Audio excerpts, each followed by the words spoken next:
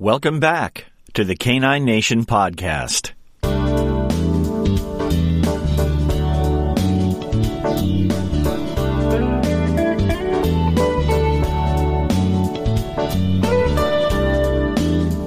It's Sunday, October 15th, 2018. And this is episode 106.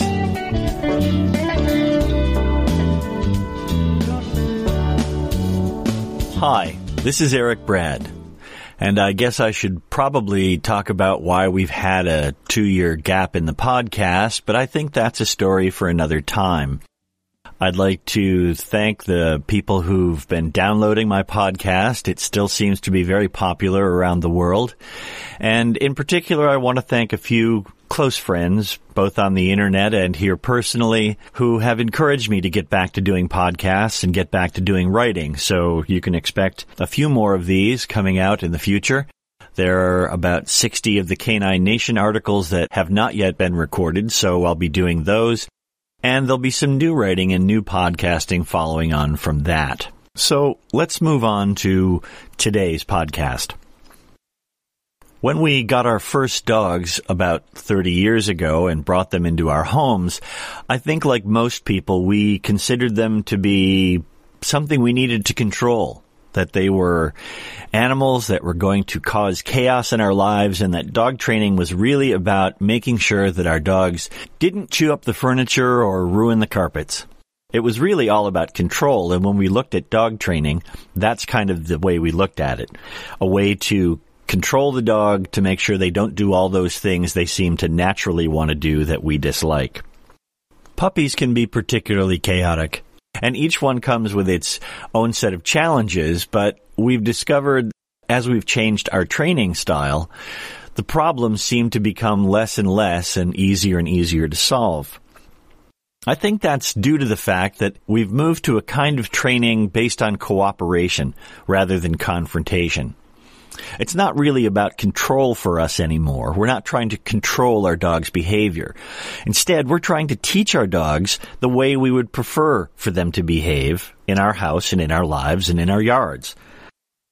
I read years ago in a book called The Culture Clash by Gene Donaldson that the dog's brain is about the size of a lemon. It struck me that given their limited capacity for information, if I'm going to teach my dog all the things that are wrong and that they shouldn't do, that could be a pretty long list. Instead, what if I taught my dog just the things that I wanted her to do? That would be a much shorter list. And that's what mark and reward training, based on science and behavior, has really allowed us to do. To teach our dogs in a cooperative way and to have a plan for being proactive about their behavior. But that brought with it something that we didn't expect. Working in that cooperative way produced a relationship with our dogs that went beyond simply getting the behaviors we wanted. It actually translated into something a bit more profound.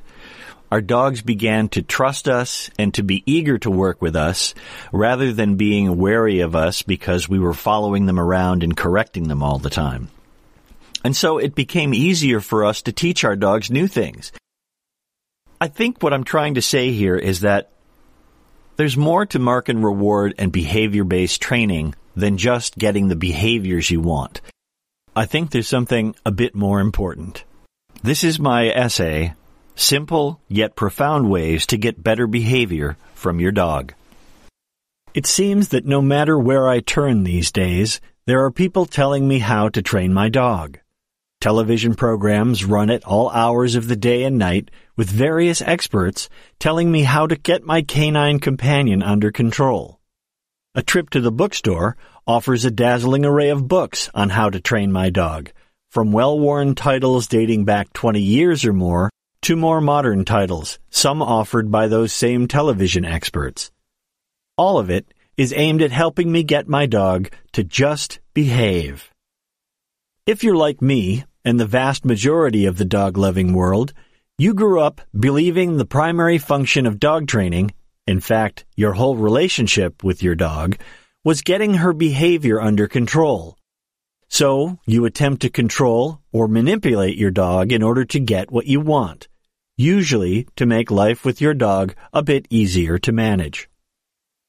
When I discovered mark and reward training, actually clicker training, and the technology and science that supports it back in 2002, it fundamentally changed how I viewed my relationship with dogs and how I approached the first 8 weeks of raising my new puppy. It was no longer about controlling my dog's behavior, but about communicating with my dog to help her learn the behaviors that I prefer. That may sound like a subtle and esoteric difference, but when you translate it into everyday life, I think it becomes profound. It quite literally changed my way of being present with my dog. Let's look at how many dog owners approach bringing a new dog into their homes. They seem to look at their precocious new pup as a cute, fluffy harbinger of chaos, chock full of behaviors that need to be stopped. Peeing on the carpet? No. Chewing on the slipper? No. Hopping on the sofa? No. Sniffing on the counter in the kitchen? Absolutely no. Life becomes a quest to be vigilant enough to catch the dog at the moment she does something wrong. It's a quest to control the dog. Do these owners communicate with their dogs? Sure they do. They yell, no. They poke, they shove, and even use a leash to pull their dog from off-limits items before they can chew on or sniff them. But are they communicating or controlling behavior? It seems to me that all this no business is more about stopping the behavior. Any communication that happens is a byproduct, just something that the dog might attend to the next time she finds herself in that situation. Maybe. But what if you turn that around and try to communicate the things you want your dog to do before you get into a situation where you have to stop a behavior? Let's see how this different approach might look in real life. If your goal is communicating what you want your dog to do, you should have a good idea of what that looks like. Unfortunately, you can't just explain what you want or demonstrate it by pointing or acting it out. You're not a dog, after all. So let's look at an example. Let's say you're concerned your dog might end up chewing something you don't want her to chew on. Your first job as a communicator is to know what to communicate. Here you have a choice to make. You can tell your dog what is not okay and say, not that, or you can tell her what is okay and say, do this. An effective communicator will simply teach the dog what he or she wants the dog to do, since listing all the unacceptable things takes a long time. It is far simpler to say, this is the thing you should chew on, rather than following the dog around and saying, not that, not that, not that either, not that. When you recognize that your dog is looking for something to chew on, give your dog the correct item to chew. Here, chew this. This approach, however, does require some thinking and planning. If you're going to show your dog what you want, you need to be clear in your own mind about what the proper behavior looks like.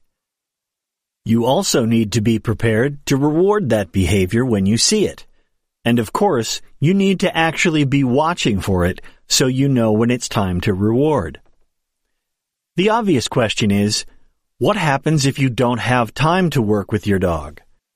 You can't follow your dog around all the time, ready to drop a life lesson on her at any given moment, but it doesn't have to be that complicated.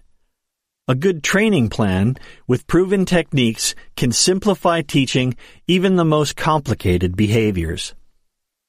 Mark and reward training provides an easy-to-understand process anyone can use.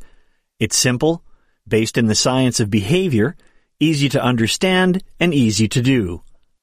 It's also a very flexible way to train, and it takes minutes, not hours each day, to get results.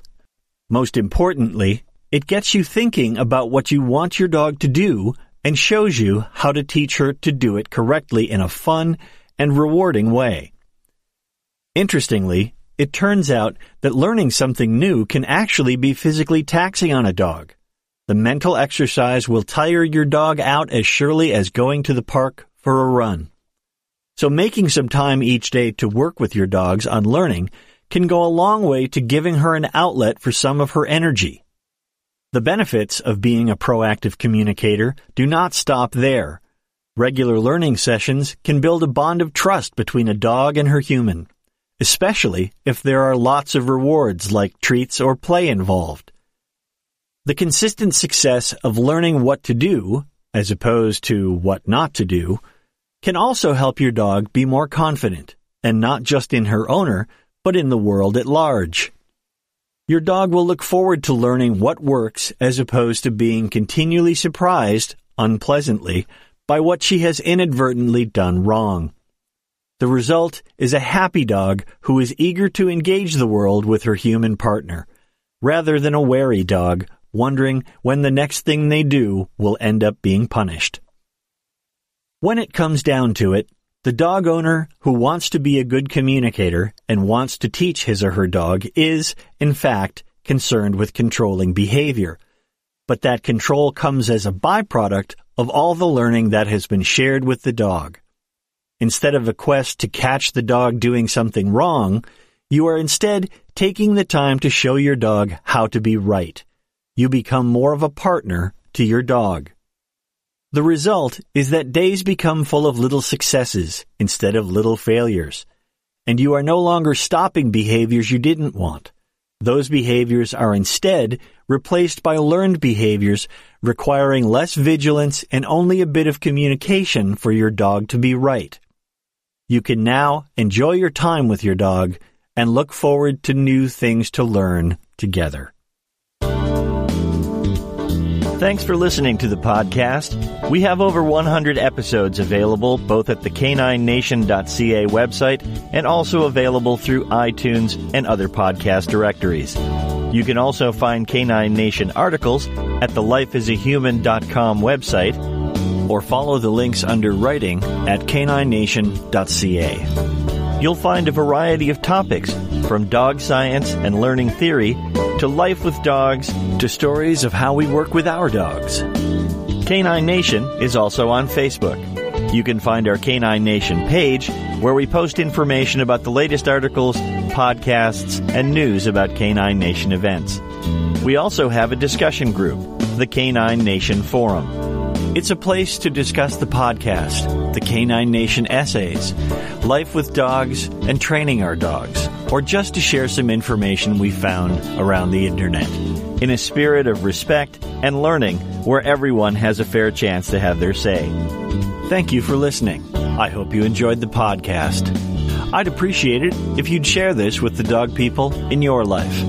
We're available on iTunes, and you can search for us on all the major podcast directories. I guess that's all for now. Until next time, have fun with your dogs.